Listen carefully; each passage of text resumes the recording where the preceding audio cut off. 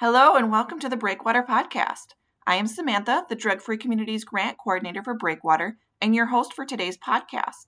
I am so excited to share this interview with you. I had the opportunity to sit down with Tracy Ratsburg and Macy Schrout from ThedaCare and Dan Hawk from Apricity Services. Dan is also a member of our steering team, the chair of our treatment and recovery team, and has been a guest host on this podcast a few times. Macy, Tracy, and Dan talked about two really cool new programs available in the Fox Valley area. One is a behavioral health walk-in clinic located in Neenah, and the other is an ED2 recovery program that is bringing recovery coaches into the ER when someone experiences an overdose. This program is currently available in Berlin, Shawano, and Neenah, with plans to expand availability across all 7 ThedaCare emergency departments. I hope you enjoy this interview. For more information, check out the links in the show notes. Be sure to like, subscribe, and rate our podcast wherever you're listening now so you don't miss any of our upcoming episodes. If you have a suggestion for a topic or guest, send us an email at info@breakwaterwi.org or leave us a comment on our social media. Macy, Tracy, and Dan are up next.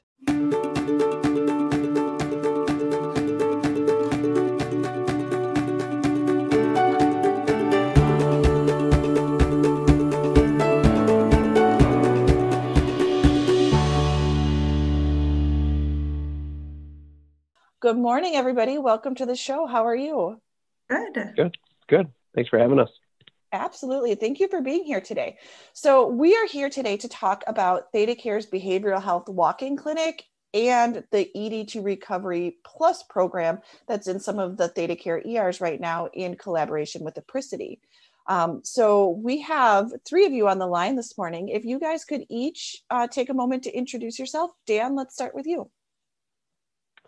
Sure. My name is Dan Hawk. I am the president of contract packaging and recovery support at Apricity.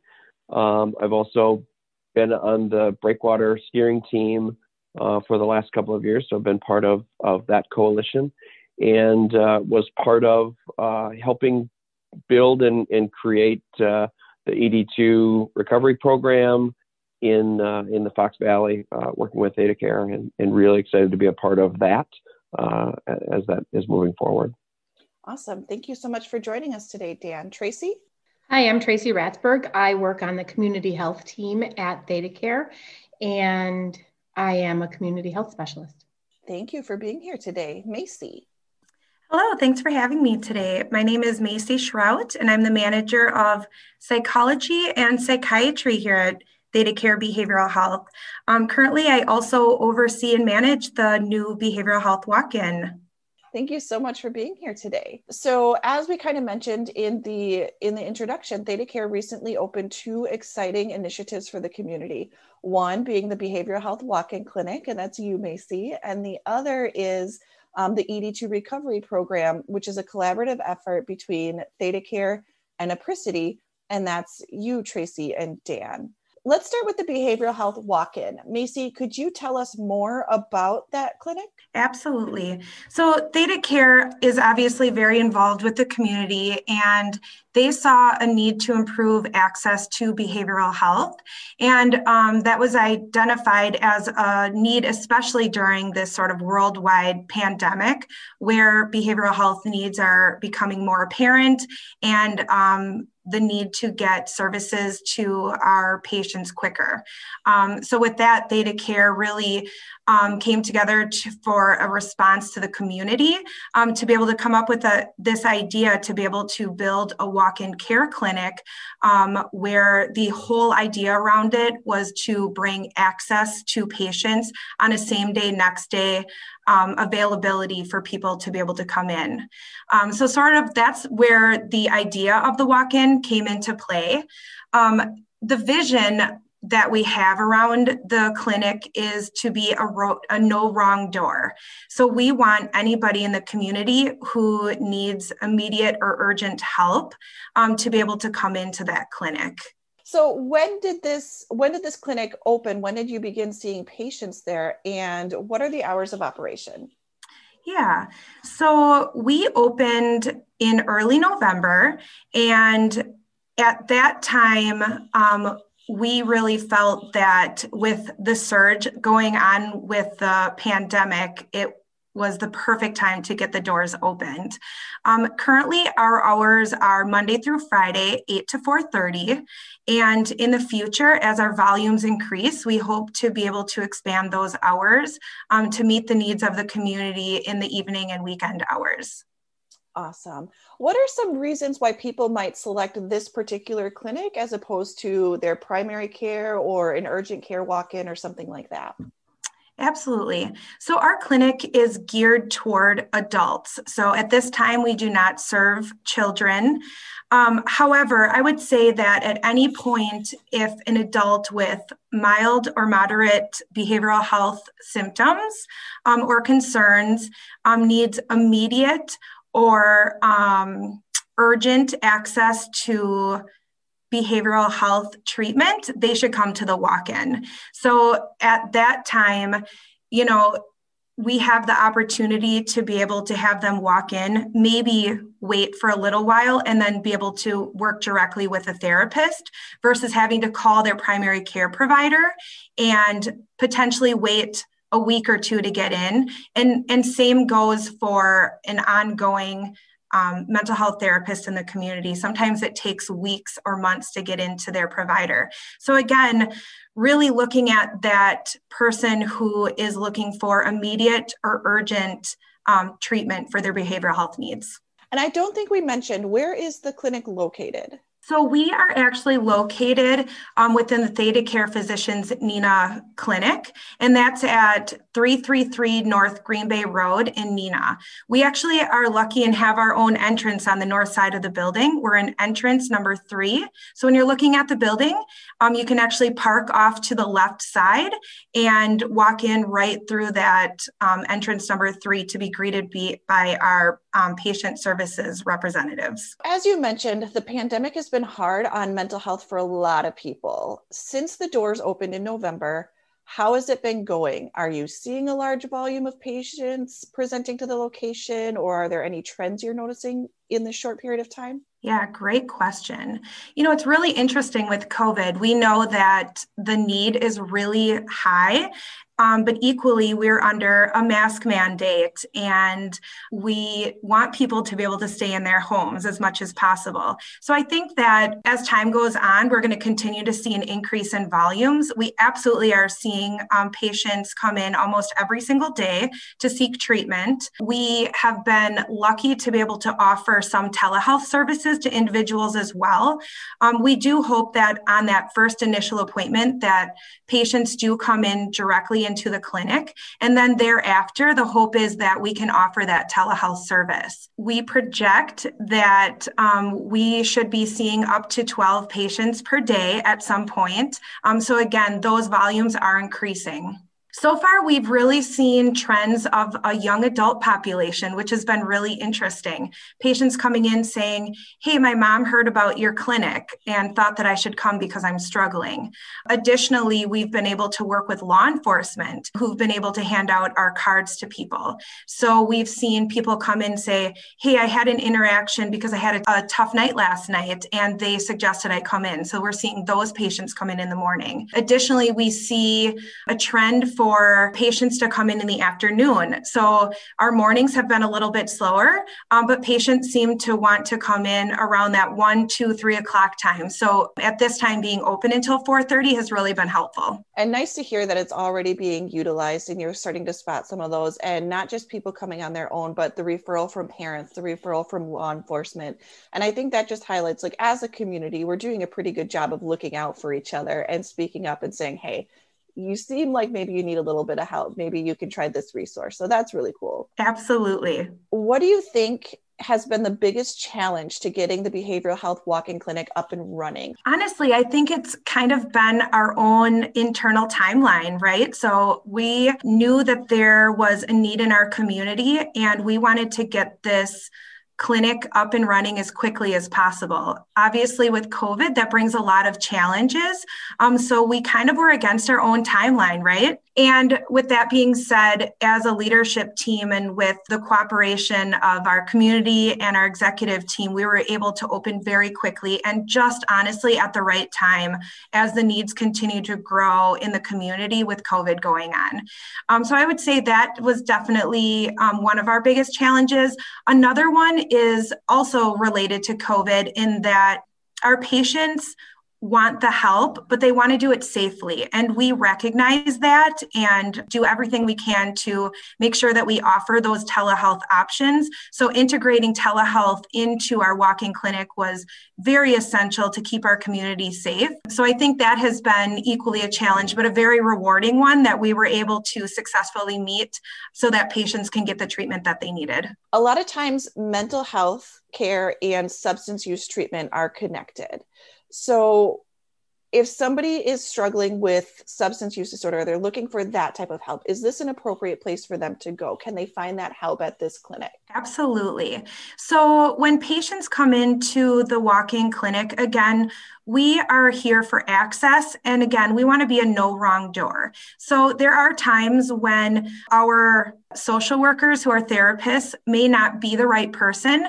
But at the end of the day, we're going to get them connected to the right community resource or get them access to whatever they need next. So in that situation, we're going to welcome everybody in. And the reason that we use LCSWs, licensed clinical social workers, in our clinic is because they can serve both populations and serve any of those dual diagnosis patients. Because we are connected to ThedaCare Behavioral Health, we offer a multitude of services: psychiatry, mental health therapy, substance use disorder treatment, day treatment services. We want to be able to have people come in, no matter what the reason, and treat them for the reason that they walked in the door. And if we can't, we will get them connected to the right person. That's such a great platform and such a great concept of no wrong door. You know, a lot of times you hear people, they're looking for help, they're ready for help, but they don't know how. There's so many barriers or questions to access it. And if you do a Google search, you're just overwhelmed by the number of things. So the fact that you can walk in and speak to a real life person who is there to help you and will help you find the answer is really great. And I think it will serve the community well. Thank you for all of that information, Macy. I want to switch over a little bit to the ED2 recovery program with Dan and Tracy. Dan, Tracy, can one of you tell us more about the program, kind of what it is and how it got started?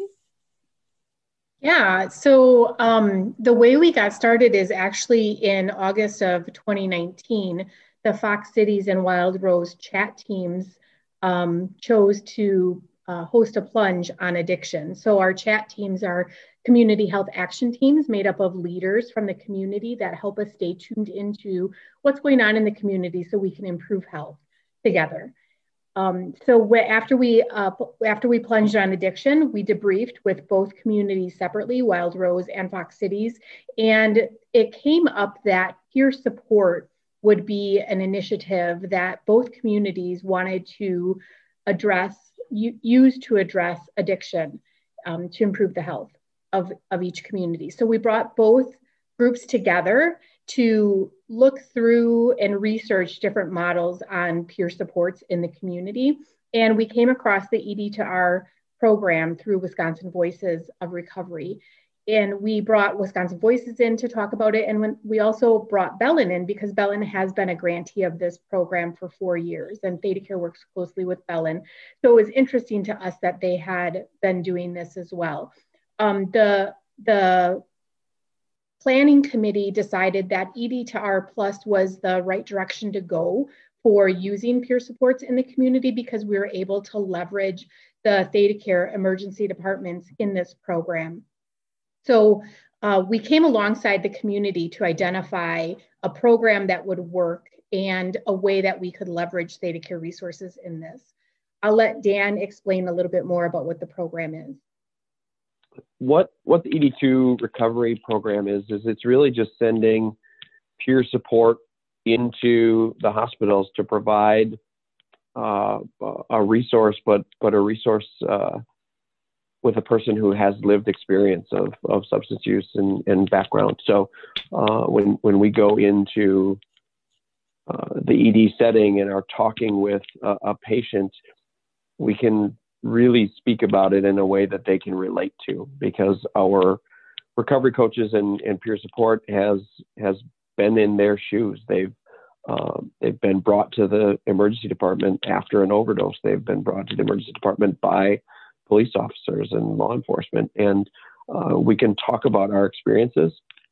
And I think that really helps to disarm the patients and understand, or for them to get an understanding of empathy and just connection. So what we do with our coaches is our expectation is that a coach will receive a call and will report to the emergency department within an hour. And that can be tough when we're working with Shawano, Berlin, and Nina. Shawano is about an hour, 55 minutes from the Valley, depending on where you are. So we make sure that we're continuing to grow our recovery coaches in those communities. But we show up at the emergency department with a coach and just go in and talk and listen and be there for the person. And the other role of a recovery coach is not to suggest a particular type of recovery or to say, this is what worked for me or this is what you should do. It's really just being there to help them identify what they might want to work on for recovery or harm reduction or, whatever changes that they would like to make. And then we can hopefully connect them to resources in the community or online or just personal connection. And then the other piece about the ED2 grant, and this was, I think, one of the most exciting pieces that I learned about it, was that it allows for up to 18 months of continued connection. So after we meet with somebody in the emergency department, our hope is that we set up daily check-ins with that patient or recovery, and then kind of see where things are going to determine next steps. So it might be daily for the first week, and then every other day for a couple of weeks, and eventually it might only be once a week or once a month going forward. But just continuing to be there for them for that extended period of time allows them to have somewhere else that they can reach out to, another resource that they can talk to about recovery, and not feel like they're having to go to the hospital or the emergency department to get help, which is not the right resource, but a lot of times they don't know where else to go. So if we can be a resource for them to say, yeah, you don't need to go to the emergency department to find treatment. There are resources in your community, or there's meetings in your area, and how can we help with that?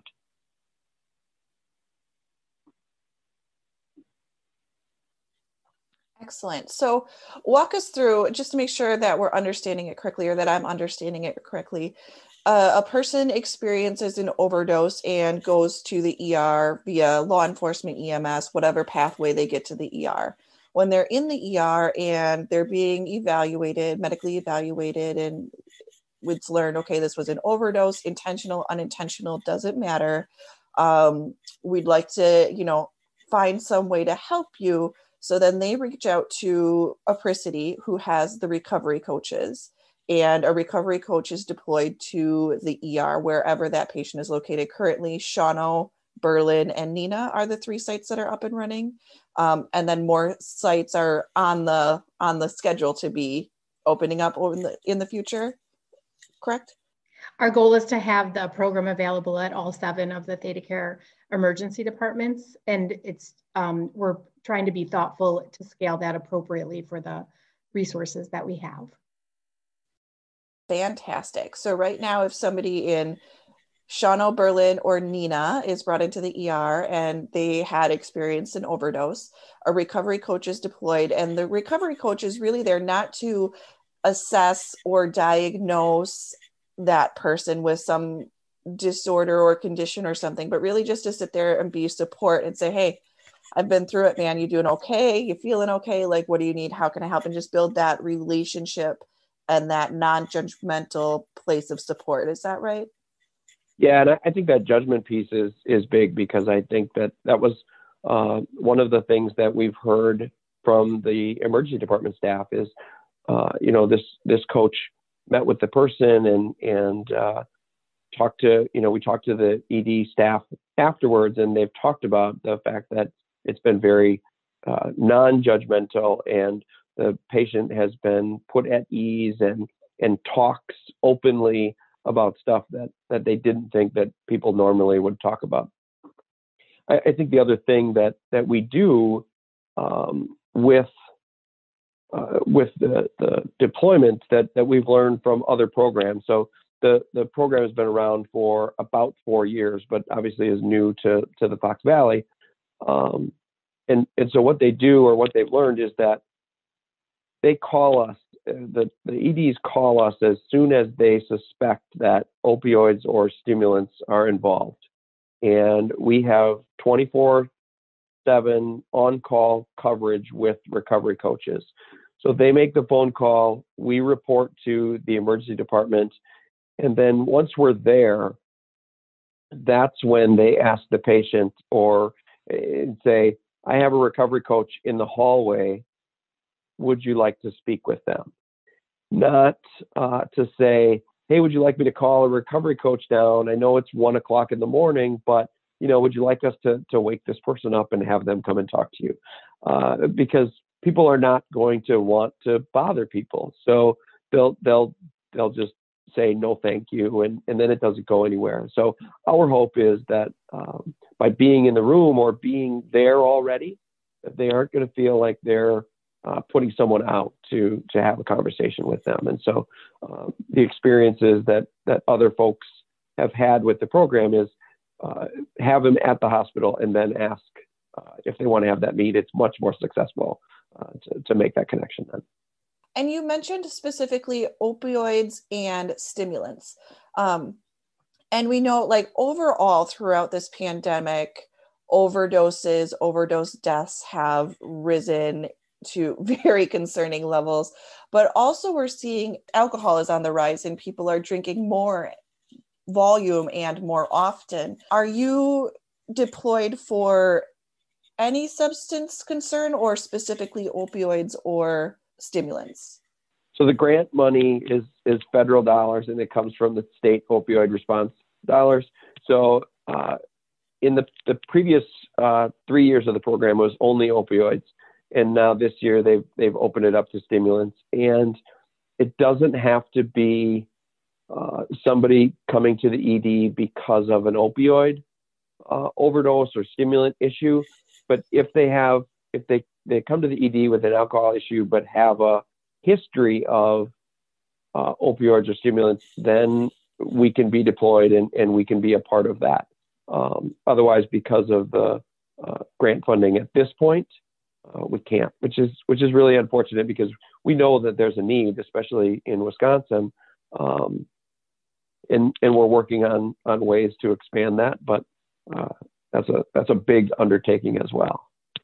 Yeah. And grant funding is great that you're able to do programs like this, but it can also be frustrating when so many of the federal grant programs are tied to specific substances. Kind of puts up those walls. So what you guys are doing, I think, is great with even just being out there talking about it, getting this up and running, because even just if you're deployed for opioids, for stimulants, and we know that there's all these other substances out there, you're still breaking down barriers, you're still breaking that stigma, you're still opening the conversation, increasing understanding throughout the community on substance use disorder, addictions, and how communities can really come together to help influence those for the positive, despite the somewhat frustrating lines that the federal grant dollars draw. So I applaud you guys for that. Samantha, I would also add that we are well aware of the substance use challenges in our communities.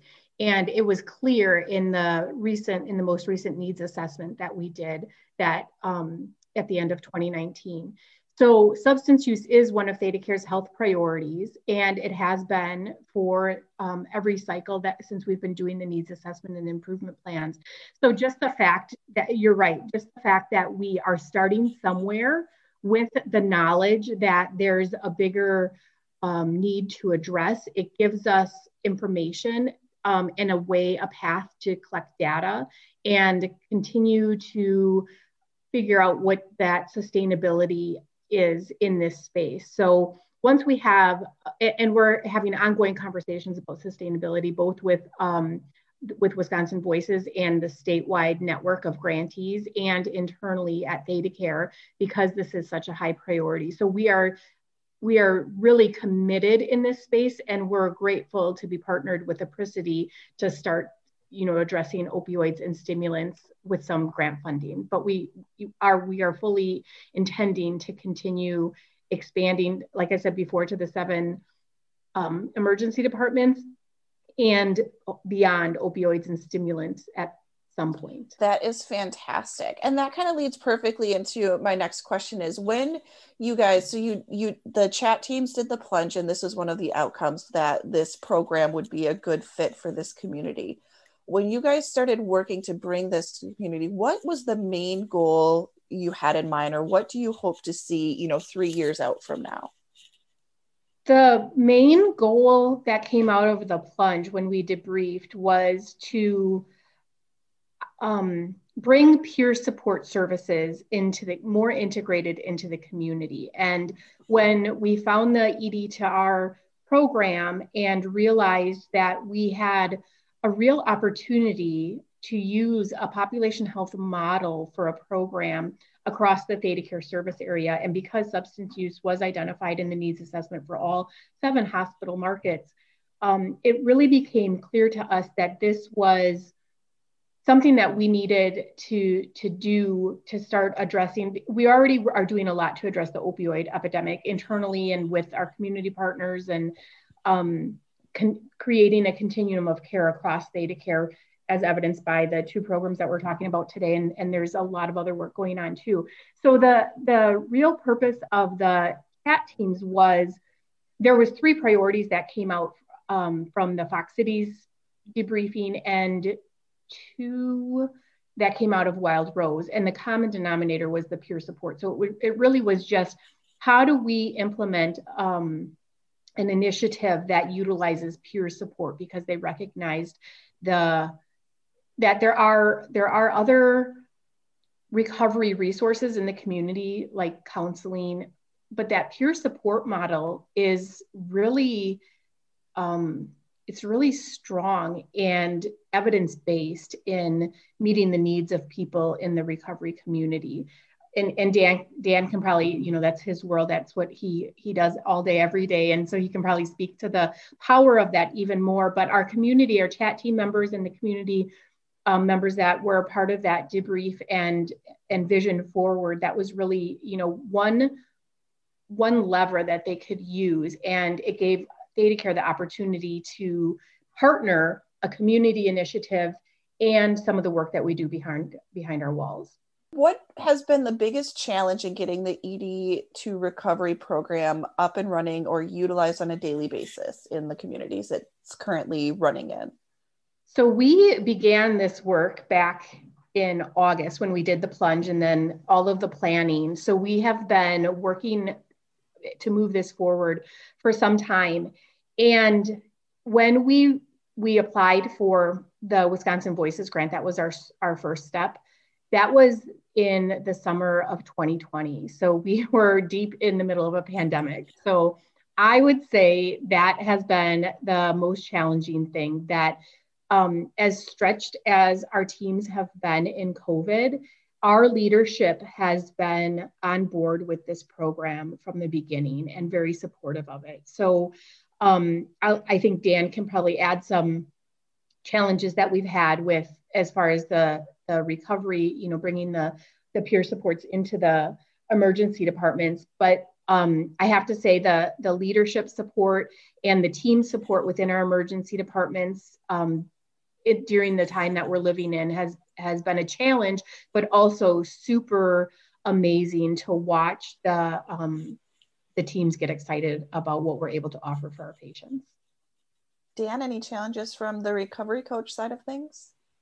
Well, I think some of the challenges have been just time, right, Tracy? I mean, the amount of time that this takes, I had no idea that there would be, meetings and meetings and meetings. And so, I mean, from one standpoint, like if we weren't doing a lot of these meetings over Zoom, I don't know what we would need to use like the ThetaStar helicopter to get back and forth from everywhere, because early on, I mean, we had meetings with Theta and we had meetings with Wisconsin Voices, and then we had meetings with the recovery coaches, and it's been a lot. It's been a lot. So, and I know that Tracy and Theta have been great partners in getting us the resources that we need and getting us in front of the right people.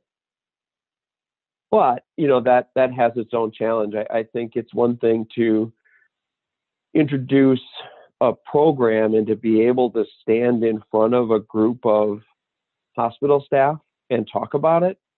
You would get better attention than trying to present a program that is brand new to them over Zoom, and everybody's busy. Some people are listening on the phones while they're walking around, or they're listening while they're driving back and forth to work, and it's just hard. And so you don't know how engaged people are. So I think that definitely has been a part of some struggles early on, and especially just getting it introduced to all of the hospital staff who work different shifts. And you got one person who's coming off of a night shift, or one person who's starting the beginning of their day. I mean, it's just different levels of focus that people are coming at this. So that for sure has been a challenge. And we've learned along the way. We've come back in front of a couple of groups, and we've created some handouts and some brochures or flyers for them to put up in the emergency departments to continue to help to remind them. So we've learned along the way how to figure out what can be helpful, and we've had some success stories in the month and a half that we've been doing it, and that has helped. That's helped the recovery coaches to get buy-in. And I think that's helped the emergency department staffs as well to continue to see the value in the program. Yes, seeing something work is always more impactful than hearing about something that might work at some point in the future. And that was going to be my next question is, have you seen any success stories so far? And if so, are you willing to share those with us?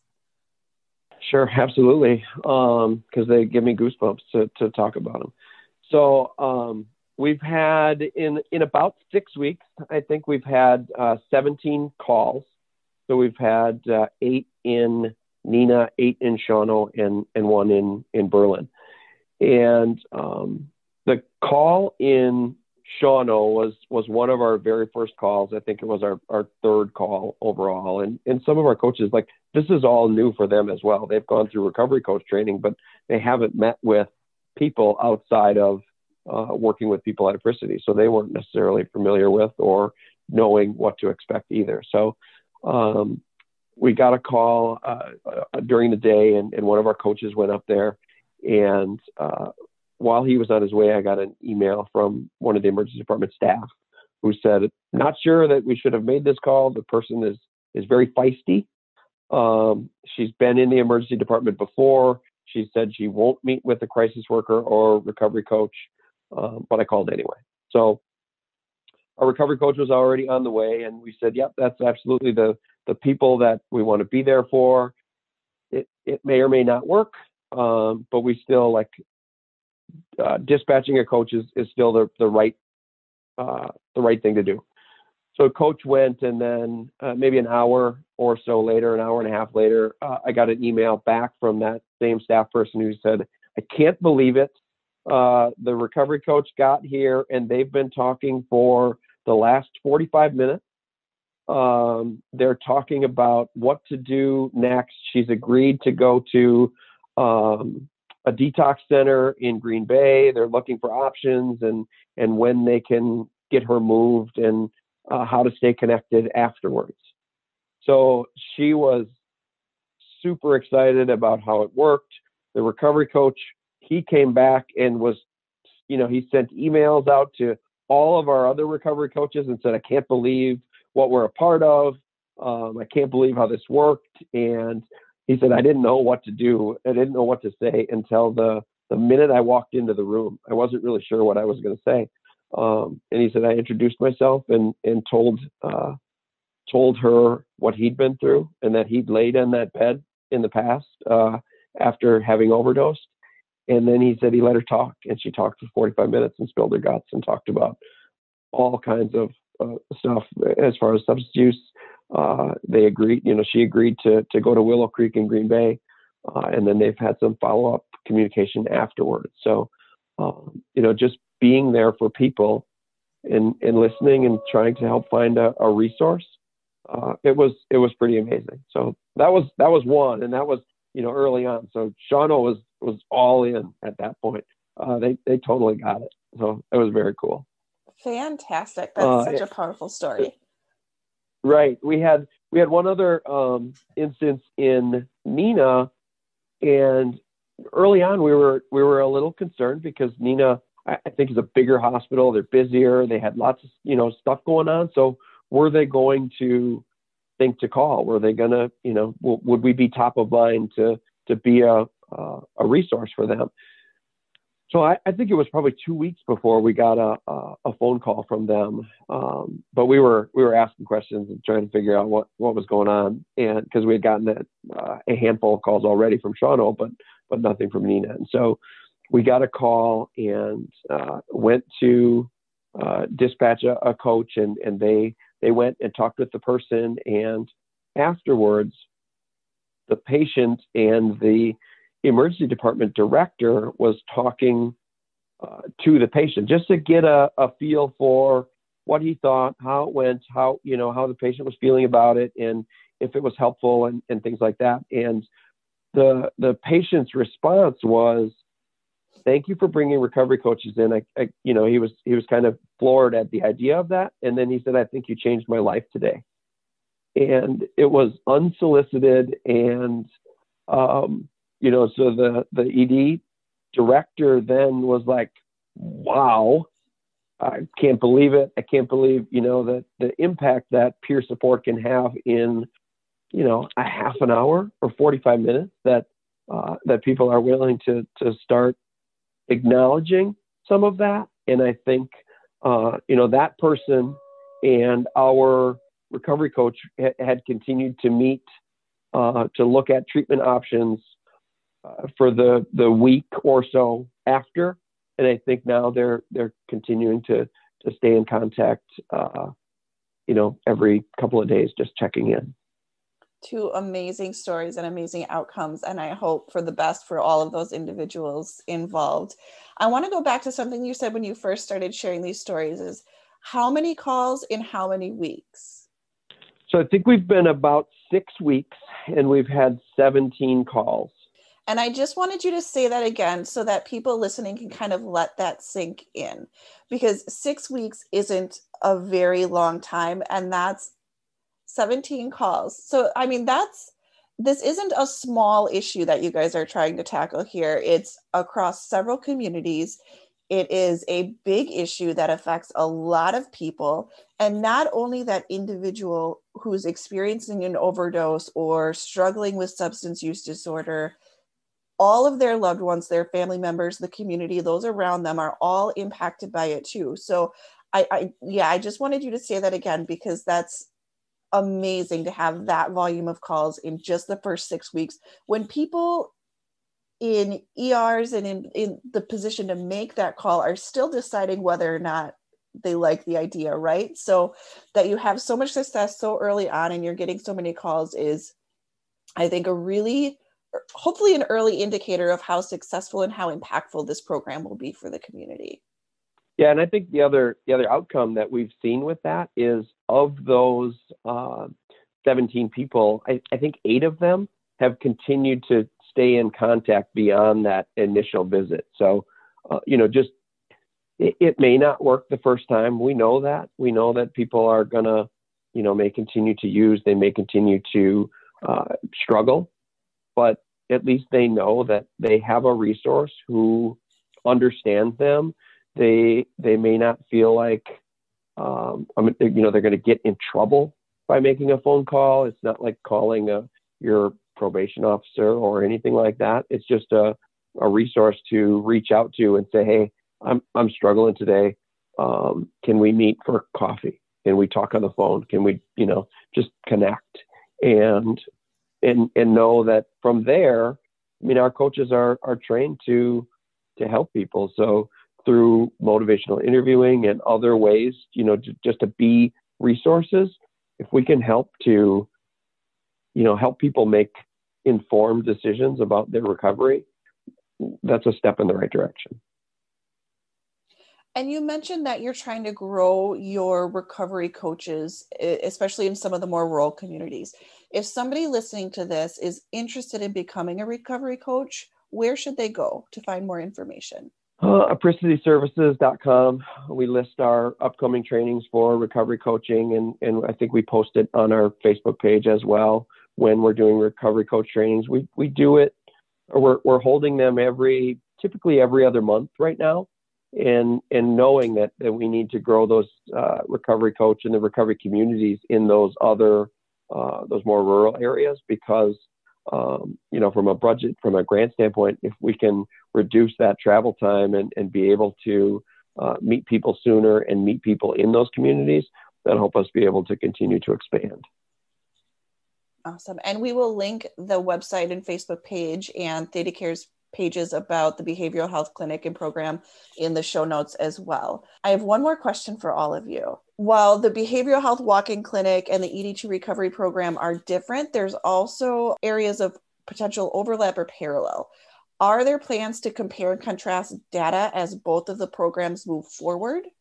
And do you see any opportunity to apply what you learned from one area to the other program?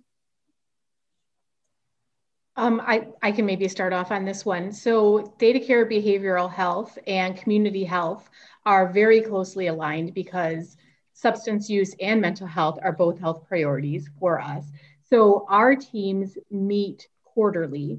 In addition to that, when there's different things going on, like initiatives, the behavioral health team was a part of this process for ED2 recovery from the beginning. And as they were getting ready to open the behavioral health walk-in clinic, they informed us as well. And we shared all of that information through our chat teams and with the ED2 recovery advisory team. And so we're staying closely aligned that way.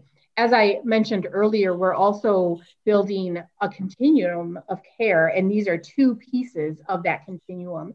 So there's a HRSA grant right now that the coordinator is involved in the advisory team for the ED2 recovery. Her work is the grant covers Shawano and Wapaka. So we're staying very closely aligned there because that grant has pieces of it that are impactful for the work that we're doing. We have talked about how we might expand referrals. So eventually, the grant funding for ED2 recovery will allow us, we're starting in the emergency department. It doesn't have to stay in the emergency department. It could come from any of our other clinics. An example of that is Bellin has expanded it to OB and to their orthopedics clinics.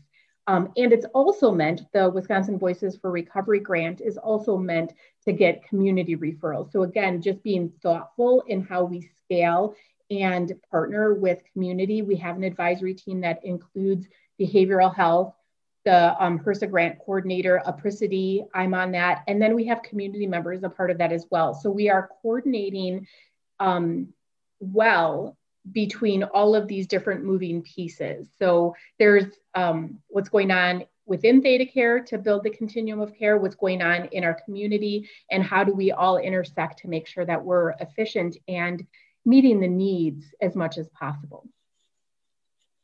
Maisie, I don't know if you want, or Dan, if you want to add anything to that.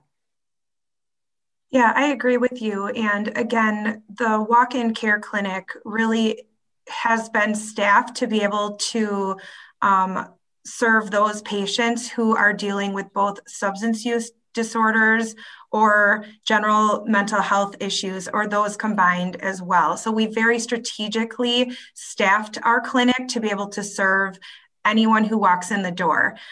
Additionally, like I had stated earlier, we know of those services in the community. So again, being able to have a starting point as patients come into the walk-in clinic, our goal at that point is to serve them in that moment and then get them connected to the services that they need ongoing. And having all of these resources in the community is really, even if it's just a starting point for someone seeking help to get them connected, is a win all around. Absolutely. And so nice to know that you're being so thoughtful and strategic so that it's something that can be lasting and sustainable and continue to have that positive impact on our community for years to come. We're so appreciative to partner with Apricity in this space. It's certainly not something that ThedaCare could do on its own. So the fact that they stepped up to be a partner in this is, it's been a really great partnership. In order to do this work, all of it is grant funded right now. So for through October of 2021, we have Wisconsin Voices of Recovery funding, which is actually state opioid funding that is renewable annually at this point. We also received $60,000 over 2 years from the Fox Cities chat team, and $25,405 from the Regional Basic Needs Giving Partnership. So that's allowing us to complete this work this year. Well, thank you all so much for coming and sharing about your programs today. I really appreciate your taking the time to talk to us about it. Thanks for inviting us. Thank you so much for having us. Thanks for having us.